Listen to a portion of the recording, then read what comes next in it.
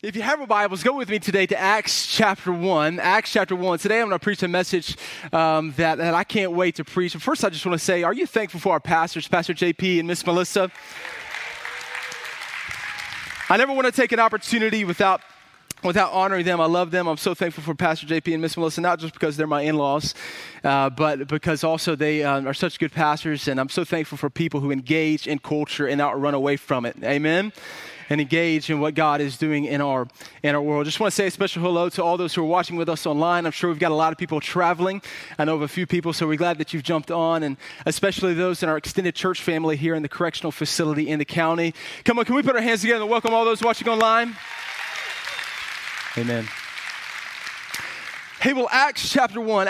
Today I want to preach a message entitled, Jesus Changes Everything. Jesus changes everything. Come on, how many would testify that Jesus changes everything? Amen?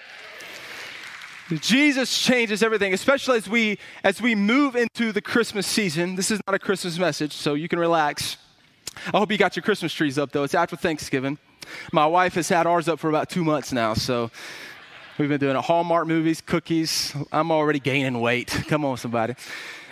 But Jesus changes everything. As we move into the Christmas season, I want us to think about this message and this topic of how Jesus changes everything. As we consider the birth of Christ and subsequently his life and his death and ultimately his resurrection and ascension into heaven, I think it's worth considering today that Jesus' life has changed everything on this earth. It has changed everything on this earth. It has changed the course of history. Of course, you've heard it said before, but it's worth mentioning again that silent night 2,000 years ago, it wasn't so silent as his legacy reverberated through the pages of history. Jesus has changed everything in our world. I mean, we could give example after example after example and stay here all day of how justice and righteousness has reigned in the land, especially in the West, especially even in America, because of the faith, because of the impact that our faith has had in the world. In the world, Jesus changes everything. I have a lot of examples, but I thought I'd just give you a few before we jump into Acts chapter 1 today. A few examples of how Jesus has changed everything. Here's the first one. This will make your head spin a little bit. The first one is a guy by the name of Charles Darwin. How many's heard that name before? Charles Darwin, who I guess you could say, for lack of a better term, is sort of the father of modern evolution as we understand it today, an idea that many people would use to attack Christianity and the inerrancy and inspiration of the scripture, especially the first part of Genesis. But listen to what Charles Darwin said in his first work he had ever written, and before he was gripped by the worldview that came to him later on in his life, he remarks on the profound impact that Christian missionaries had in the Pacific Islands. So he's praising Christian missionaries here. And I want you to hear this. Is such an interesting quote by a man like Charles Darwin. Here's what he said, quote, "It appears to me that the morality and religion of the inhabitants of this island are highly creditable. There are many who attack the missionaries. However, they forget or they will not remember that human sacrifices and the power of an idolatrous priesthood, infanticide, bloody wars, where the conquerors spared neither women nor children, that all of these things have been abolished and that dishonesty, intemperance, and licentiousness have greatly been reduced." How? By the introduction, this is Charles Darwin, by the introduction of Christianity. By Christianity. Should he, the people who attacked the Christian missionaries, chance to be at the point of shipwreck on some unknown coast, he will devoutly pray that the lesson of the Christian missionary may be extended thus far. Isn't that an interesting quote by a guy like Charles Darwin? What he's saying is that the impact of Christianity on places like the Pacific Islands during this time had a huge impact on the world. And this is the story of the past 2,000 years since Christ's birth. As Christian doctrine and theology and righteousness and justice has reigned, it has been the results of our faith. And John Newton in the 1700s was caught up in the Atlantic slave trade. Just to give you another example, and probably the most disgusting, evil, and immoral act that you could ever think of, the Atlantic slave trade, where he would take other image bearers of God, he would take them, transport them, and then sell them to other people as if they are possessions. The Atlantic slave trade was awful and evil work. And eventually Jesus changed his life. He would leave that sort of work, praise the Lord. He'd become a pastor, and he would actually live his life fighting against and trying to save people from the slave trade. And he would go on, you probably know this, but it's worth mentioning, he would go on to write these words in a hymn that we still sing today, saying, "Amazing grace, how sweet the sound that saved a wretch like me. I once was lost, but now I'm found. I was blind, but now I see." Come on, how many would say Jesus changes everything? He changes everything. John Newton would go on to influence a guy by the name of William Wilberforce, who Pastor JP mentioned not too long ago, who had an inkling in his life that he might want to go into the ministry. But it was because of a minister like John Newton who encouraged him to go into the realm of politics. And he would fight for laws that would officially ban the slave trade. And in his life, he would see the abolition of the slave trade in Europe because of the faith that he stood upon. Because of the faith that he stood upon. 200 years later, Martin Luther King Jr., right here in Alabama and Mississippi, was fighting laws like the Jim Crow laws and racism in the South. He was fighting against these things. He was a Christian minister. And in his letters from a Birmingham jail, this is the last example I'll give you today, but in his letters from a Birmingham jail, I want you to listen to what he says. He's trying to distinguish between just laws and unjust laws. How do you determine what is a just law and an unjust law? 200 years later, Martin Luther King Jr., motivated by the same faith by people like John Newton and William Wilberforce, said this. He said, quote, "Now what is the difference between the two? How does one determine whether a law is just or unjust?" He said, "A just law is a man-made code that squares with the moral law," or listen to this, "the law of God." The law of God. And there is no mistaking who Martin Luther King Jr. was referring to when he was referring to God. It wasn't just some God of the system or God of some other religion. He was referring to the God of Scripture. The God of Scripture. What I want you to know today and understand before we jump into God's Word, what I want you to know is the past 2,000 years, our faith, the Christian faith, this God's Word, the God that we came to worship today, the God that we came to hear from, the God that we serve, the God that we live for, it has not stood on the sideline the past 2,000 years as justice and righteousness has reigned in the land. Rather, our faith has played a pivotal part in this world because God cares about our world. Jesus changes everything. He changes everything. He changes everything. He changes everything. This has been the plan from all along. I told you this wasn't a Christmas message, but I want to share one verse with you. Isaiah chapter 9, verses 6 through 7, it says, "For to us a child is born, and to us a son is given, and the government shall" what? "Be upon his shoulder. And of the increase of his government and of peace there will be" what? "No end." There'll be no end. "And of the throne of David and over his kingdom to establish it and to uphold it with justice and with righteousness from this time forth and forevermore." Oh, come on. You need to hear that today. Justice and righteousness from this time forth and forevermore. So the justice of God and the righteousness of God, it's not a one-day thing. It's not a look what happened in the past thing. There's a lot of talk today about, man, I wish we could just go back to the good old days. Let me just tell you something. That justice and righteousness has not taken a break. God has not paused. God is not worried about what's going on in our world. The justice and righteousness of God will reign from this time forth and forevermore. And forevermore. Here's how he'll do it. Here's how he'll do it. The zeal of the Lord of hosts will do this. Come on, God said, I'm going to do it. I'm going to do it. I'm going to save the world. I'm going to change everything. And so in Acts chapter 1, I want you to read this. I think there are some lessons that we can take from the early church where it all started. It all started in Acts chapter 1 with a few uneducated and inexperienced men who didn't even know where to look. They didn't know what they were doing. And I want to read this to you. If you don't have your Bibles, we're going to have it on the screen. Acts chapter 1, verse 6 through 11. Here's what it says.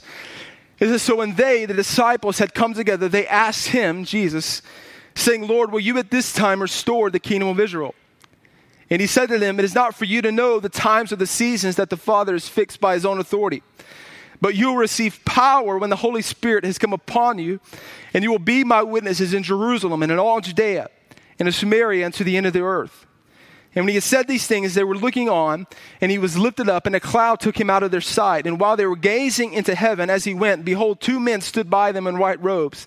And he said, Men of Galilee, why do you stand looking into heaven? This Jesus who was taken up for you into heaven will come in the same way as you saw him go into heaven. You know, the book of Acts really stands in contrast to the rest of the books in the New Testament in a couple of different ways. The first way, number one, is this, that in the New Testament, you have Matthew, Mark, Luke, and John, which are the Gospels, of course, and they tell the story of Jesus. And then after you get past Acts, you have Romans, Ephesians, Galatians, all that good stuff, and they're letters from apostles to churches. But the book of Acts, is the story of the church. It's a story of the advancement of the Church of Jesus Christ. Actually, it's part two. If you're interested in part ones and part twos, Luke writes the Gospel of Luke, and then you get to Acts, he's writing again to Theophilus, and he's telling the story of the church. So that's one way it's different. But the second way that is different than the rest of the books is that most of the books in the New Testament, again, the Gospels and the epistles, the letters, all that good stuff, they have official endings to the book. They have official endings to the book. If you've never heard this might be worth knowing and noting, is that the book of Acts, interestingly enough, the story of the church, it never ends. You get to Acts chapter 28, and there's never an official ending to the book of Acts. And many theologians, historians have concluded that the reason this is so is because the book of Acts continues today. The church continues today. We are literally living in Acts chapter 29 today. And what I want you to know today is that the same God that the apostles served and worshiped in the book of Acts is the same God that we serve today. The God who performs miracles in the book of Acts is the same God who performs miracles today. The same God who heals bodies then, he heals bodies now. We need to stand on that truth, and we need to start believing for more. That the same God who empowered, again, uneducated and inexperienced disciples and apostles to stand before kings and priests and preach the gospel of Jesus Christ, that's the same power that I have. That's the same power you have. We serve the same God. And so today I want to give you just a few lessons that we can learn from the disciples in Acts chapter 1. 3 lessons that we can learn from them to re-encounter the life-impacting power of Jesus Christ in our world today. Because how many know we need Jesus? Amen? We need Jesus. Here's the first one, if you're taking notes, is that we need to recapture the power of God. To recapture the power of God. You know, today's predominant worldview and philosophy, if it even believes in God, it posits a God who is distant from his creation. They believe that maybe God created a big bang and then everything happened from then. You have natural selection, that everything goes on from there. But the God of Scripture, the God that we believe, the God that we worship, is not so. It's not what we believe in. The God of Scripture is not distant. The God of Scripture doesn't just begin things and then leave things to go as they will. The God of Scripture doesn't leave you. Rather, the God of Scripture is involved in his creation. He's involved in his creation. You can actually see the work of the Spirit of God as early as, I believe, verse 3 in Genesis chapter 1 as he's hovering over the face of the waters. God is involved in his creation. Hebrews chapter 1 verse 3 says that he upholds the universe by the word of his power. God's involved in his creation, and the main way that he's involved in his creation is he's involved in his creation through the action of the Holy Spirit. Through the Holy Spirit. We need the Holy Spirit in our lives. We need the power of the Holy Spirit in our lives. Listen, one distinct way that Christians can live differently from everyone else is that we believe there's a purpose to the world, and there's a purpose to the earth, and there's a purpose to our life. Have you ever thought about how bankrupt an ideology that doesn't believe in God and doesn't believe in a creator? I once heard it said that the most offensive verse in the Bible is not that God calls this sin or God calls that sin or any of those things, but rather the most offensive verse in the Bible is, in the beginning, God created the heavens and the earth. Because if God created the heavens and the earth, then God has the right to dictate how we ought to live. God is our creator. He is involved in his creation, and he's given us his Holy Spirit to live differently than the world, to believe that there is a purpose, to believe that there is a plan, that believe that we're not just floating in this world purposeless, that when we die, it's not the end. That we have the Holy Spirit in our lives who guides us and leads us, and to give us, here's a key word that I think we need today, to give us victory in our lives, to give us victory in our world. We need that Holy Spirit. We need the power of the Holy Spirit. You know, I've said this before, but I grew up Pentecostal. And let me tell you something, when the Holy Spirit moved, it was like a physical exercise. You needed to stretch, you know what I'm saying? Like, it got a little crazy. You was afraid you were going to get knocked out when the Holy Spirit moved. But let me just say something. I believe as a result of a lot of those things that there are some people who love it. And we don't have to get into all that, but my point is this, is that sometimes we can be fearful of the Holy Spirit or hesitant to the Holy Spirit. And what I want to encourage us today is not to disengage from the Holy Spirit, but to engage what the Holy Spirit is doing in our lives. It doesn't make us weird. It gives us power. It gives us power in our lives. You know, one of the mistakes that the church that I used to grow up in, one of the mistakes we would make is we would limit the power of the Holy Spirit to a church service. Oh, I believe the Holy Spirit's going to move today. We would limit the power of the Holy Spirit. But what I think we need to do is we need to expand our idea of the Holy Spirit. The Holy Spirit isn't just something that moves at 10 o'clock in the morning when the worship music starts. Rather, the Holy Spirit is something that goes with us in this world and empowers us in our job, empowers us in our marriage, empowers us in our parenting. I want us to be people full of the Holy Spirit, full of the Holy Spirit, and believing that the Holy Spirit can move powerfully in our world, in our lives. We need the Holy Spirit. You know, a terminology that was used back when I was in Bible college, and I love this, and I think we need more of this, is the terminology Christ-centered. We want to be Christ-centered in our preaching, Christ-centered in our ministry, Christ-centered in our worship. We want to exalt Christ in everything that we do. But what I want you to know today is that to be Christ-centered is to be Spirit-filled. To be Christ-centered is to be Spirit-filled. This is the plan for Jesus in our world today, that the way that Christ would be magnified is not through how good we are. It's not through just merely our giftings and our talents, any of those things. But Christ said, I'm going to be exalted in this world today through the Holy Spirit. The Holy Spirit's going to remind us of Jesus. This is what Jesus says in John chapter 14. He says, these things I have spoken to you while I am still with you. But the Helper, the Holy Spirit, whom the Father will send in my name, he will teach you all things and bring to your remembrance all that I have spoken to you. He said, peace I leave with you. Come on, how many just know that this world just needs peace? Peace I live with you. If you want to have peace, you need to be filled with the Holy Spirit. Peace I live with you. My peace I give to you. Not as the world gives do I give to you. Let not your heart be troubled. Neither let them be afraid. Why? Because we have the Holy Spirit in our lives.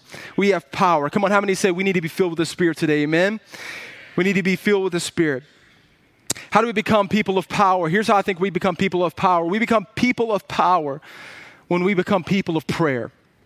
We become people of power when we become people of prayer. I was recently listening to a message from a guy by the name of Andrew Sandlin who brought up this point. I had never heard this before, and I didn't go read the entire Bible to figure out if it was true. But he brought up this point, and he said, you know, there are only 3 instances in the Scripture, maybe 2, but maybe 3, where God says no to a prayer. In all other instances, God answers prayers. God is in the business of answering prayer. You have one where David prays for the salvation of a son that he committed adultery with, and God says no. In another instance in the New Testament, if you want to count this, that Paul prays that the thorn in his flesh would be removed. The Bible says that he prays 3 times that this would be removed. And as far as we know, God never removes it. And the 3rd time, if you want to count this, I don't know if it really qualifies, but Jesus prays in the Garden of Gethsemane, Lord, let this cup pass from me, yet not my will be done, but your will be done. In all other instances, God answers prayers. God answers prayers. Why? Because your God is in the business of answering prayers. He's in the business of answering prayers. I believe that if we're going to be people of power, we need to be people of prayer.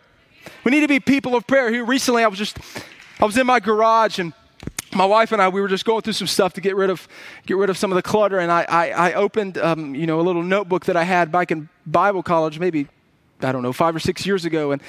And And I'm sad to say that I don't do this anymore as much as I should, but in Bible college, I would just begin to write down prayers, things that I would believe in and things that I was hoping for. And I just in a garage at like 11 o'clock at night, my faith just began to move as I considered the prayers that God had answered 6 years ago. And here's what I want to encourage you to do, man. We need to be people of prayer that not only just praise things very pietistically or spiritually. I think that's sometimes the tendency of the church today. Lord, give me wisdom. All right, I'll give you wisdom. Give me insight, all of those things. But man, we need to pray prayers that are measurable, that God says, I'm going to give to you. Why? Because God cares about our lives. God cares about our lives. So we need to pray about everything. What do we pray about? Everything. Not just things we think God cares about, but we need to pray for everything in our lives because God cares about our lives. God cares about the minute details of our lives. The Bible says that He actually numbers the hairs on our head. I find it hard to believe that God's like numbering the hairs on our head, but He doesn't care about all other details of our lives. So we need to pray. This is what Paul says. He says, don't be anxious about anything, but in everything, with prayer and supplication, let your requests be made known to God. And he says, and the peace of God, which surpasses all understanding, will guard your hearts and minds in Christ Jesus. So we pray about everything. We pray about everything.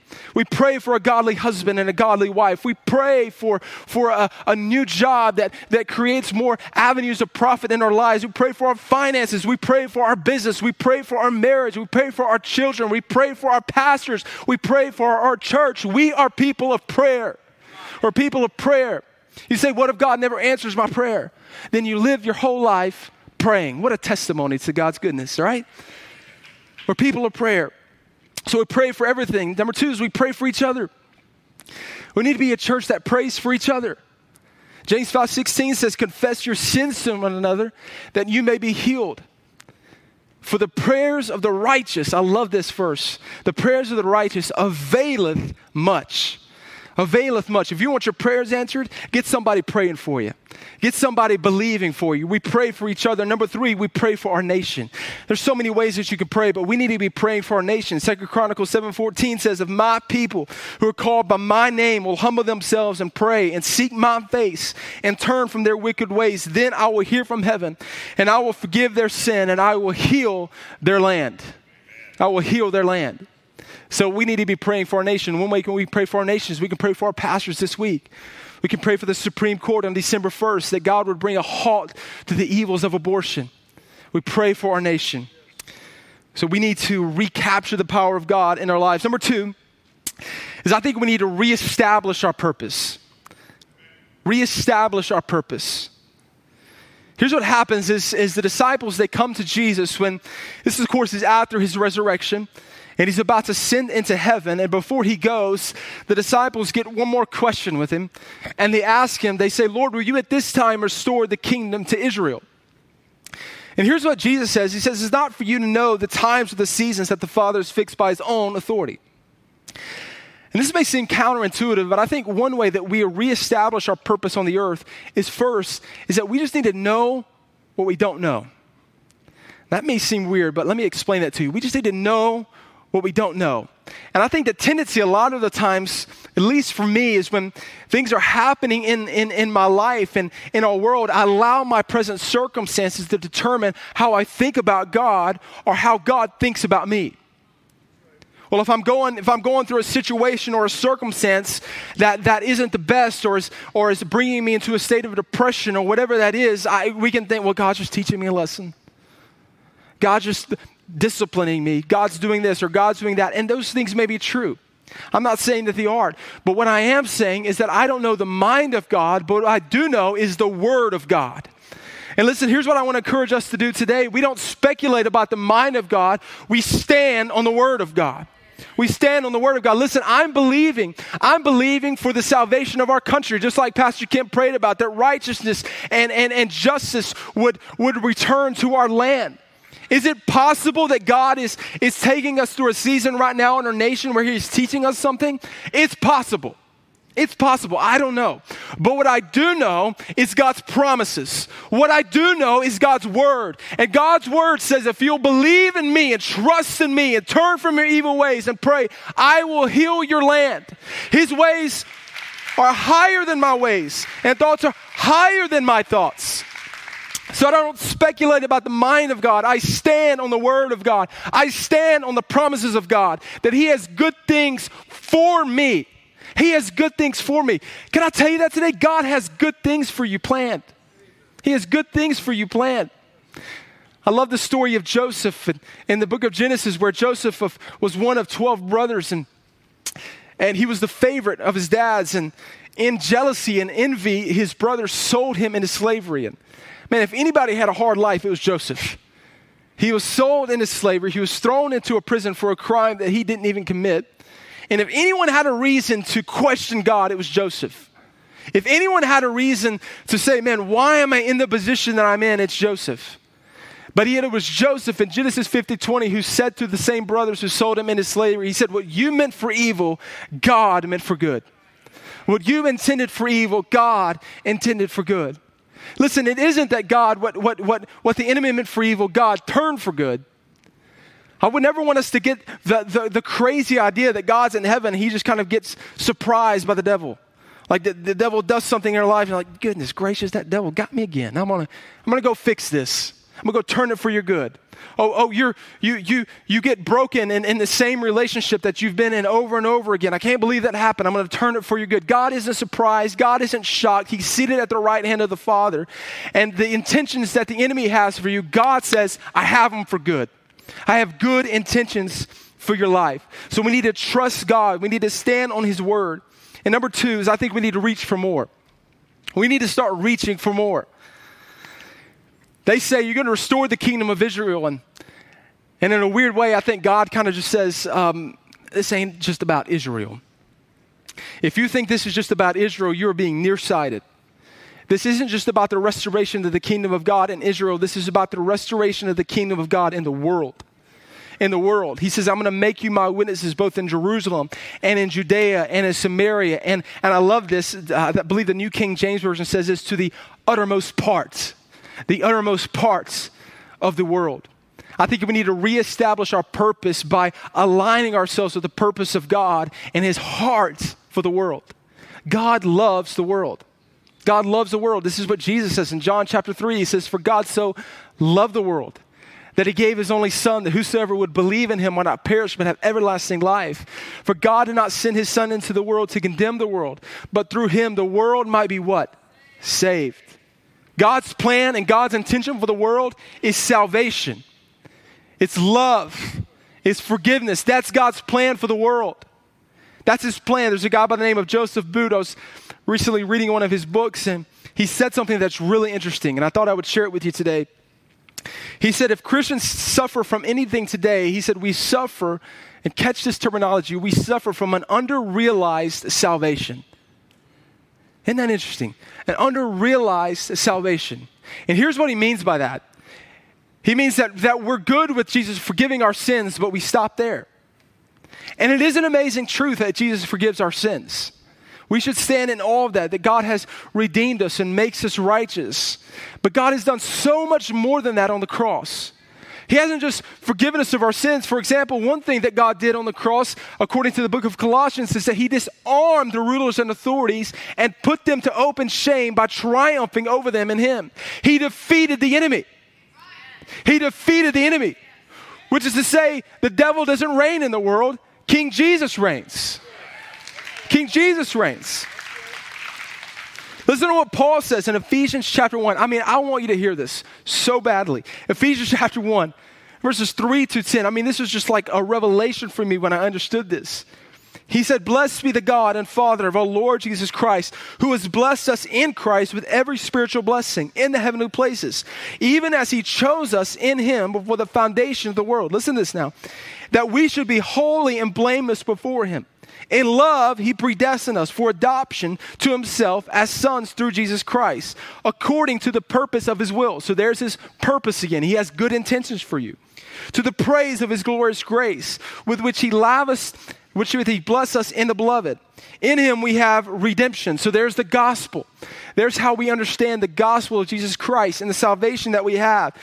We have the redemption through his blood and the forgiveness of our trespasses according to the riches of his grace, which he lavished upon us in all wisdom and insight, making known to us the mystery of his will. But listen, God doesn't stop there. That's not the end of our salvation. I want you to hear this. According to the purpose which he had set forth in Christ as a plan for the fullness of time to unite all things. I looked up the word all in the original language. It means all. All things in heaven and on earth, God says, I'm going to unite. I'm going to unite. So in Ephesians chapter 1, Paul starts from eternity past and goes to eternity future and says the conclusion of your salvation is not just the salvation of you personally, but it's the salvation of this world. I believe God's going to save the world. God loves the world. He's going to unite all things in heaven and on earth. God loves our world. God loves you. He loves your neighbor. He loves the people who think differently than us. He loves the people who are in California. It's crazy. I'm kidding. Sort of. No, I'm kidding. God loves the world. And so what I want us to be consumed with in our life is God's heart for our world. God's heart for our world. So many times we can be narrow-sighted and think, well, I can't believe God's just about to bring the world to an end. And that may be so, but I don't know the mind of God. All I know is God's word. And God's word says, I love the world, and I'm bringing salvation to the world, and I'm bringing redemption to the world, and I'm going to unite all things in heaven and on earth. Come on, if somebody said amen. You believe that today? As we close today, I want to ask Amanda to come and play the keys. Here's a third thing. So we need to recapture the power of God. Number 2, we need to reestablish our purpose. But number 3 is I think we need to reposition our posture. We need to reposition our posture. Here's what I mean by that. In Acts chapter 1, when Jesus is talking to the disciples, he ascends into heaven, as he said that he would do, that he warned them of. And here's what happens in verse 10. It says, and while they were gazing into heaven as he went. So here are the disciples. They're just looking into heaven. They got this huge work in front of them. We have 20/20 vision, so we can look back in 2,000 years and see the impact of their faith and the impact of our religion. But they were looking into heaven and had no idea what was going to happen. And behold, 2 men stood by them in white robes and said, men of Galilee, why do you stand looking into heaven? In other words, what are you doing? What are you doing? This Jesus who is taken up for you into heaven will come in the same way as you saw him go into heaven. In other words, these angels are saying to the disciples, listen, you need to reposition your posture. Listen, when the Lord comes back, I don't want to be standing like this. I want to be sitting like this. I've got my head to the ground and I'm working and I'm believing for more. I'm repositioning our posture. We're not standing saying, God, I wish you would show up. Can you believe what the Supreme Court is doing? I wish you would show up.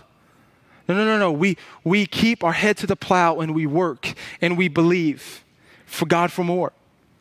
A couple of ways that I think we can do this as we close today. Here's the first one. I think we need to start thinking generationally. I think we need to start thinking long term. I came across this verse not too long ago in 2 Kings chapter 20. Hezekiah is being warned by Isaiah of something that's going to happen in the land. And in 2 Kings chapter 20, verses 16 through 19, here's what it says. Isaiah says to Hezekiah, it says, hear the word of the Lord. And behold, the days are coming when all that is in your house and that which your fathers have stored up till this day shall be carried to Babylon. That's a bad warning. That's a bad warning. Shall be carried to Babylon, and nothing shall be left, says the Lord. And some of your own sons who will come from you, who you will father, shall be taken away, and thou shalt be eunuchs in the palace of the king of Babylon. So Isaiah is saying to Hezekiah, listen, some bad things are coming. Some bad things are going to come. And the tendency a lot of times is to kind of retreat and say, well, it's coming. There's nothing we can do about it. And then Hezekiah says some of the most faithless words that I think you can read in all of the Bible. Let this not be said of us. Here's what Hezekiah says to Isaiah's warning. He says, the word of the Lord that you have spoken is good. Is good. Why? How could it be good? And here's what he says. For, he thought, why not? If there is peace and security in my days.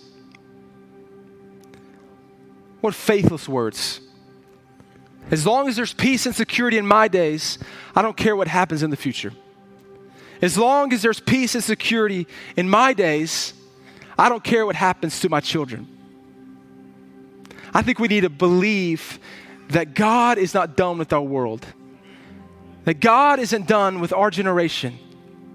Listen, if I was just talking to someone this week about the progress of Christianity in 2,000 years. I know we have a tendency to think everything's gotten so bad and everything's getting worse and worse. But man, 2,000 years ago in ancient Rome, you changed the graphic on me. It was supposed to be a cross. There's a cross. People, the Romans would execute people on a cross. A terrible way to die. Terrible way to die. They would stand on this cross for hours, even days.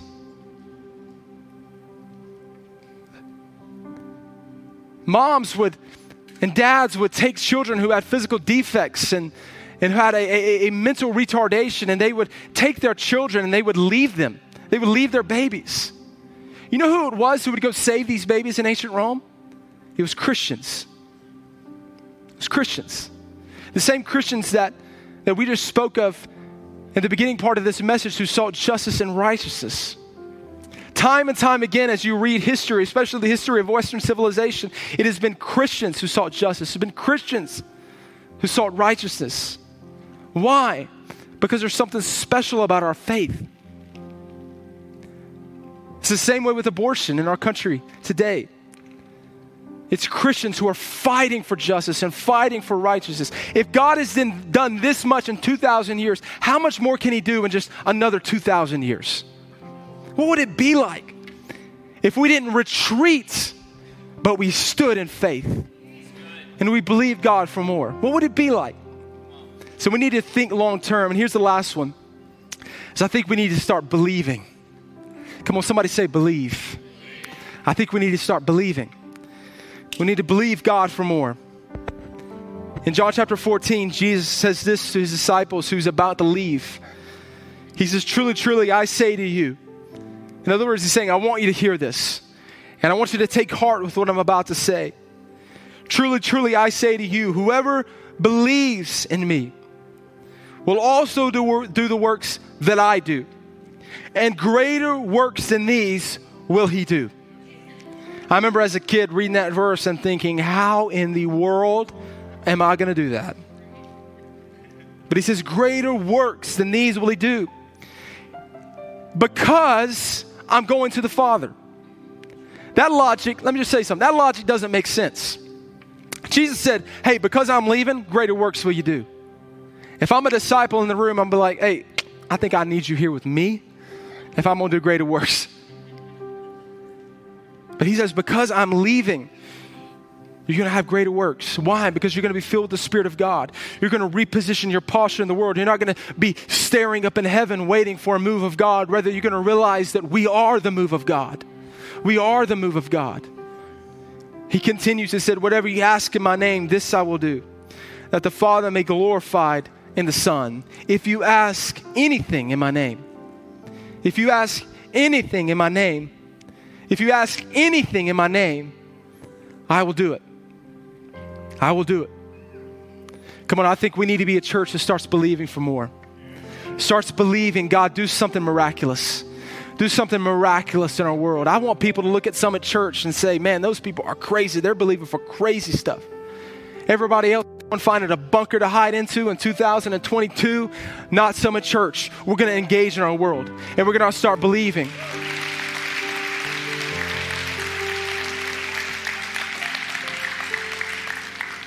Would you mind bowing your heads and closing your eyes today? I just want to say a prayer for us. Lord, thank you for your word. Thank you for your word. Lord, your word goes forth and it does not return void. And we stand on that promise.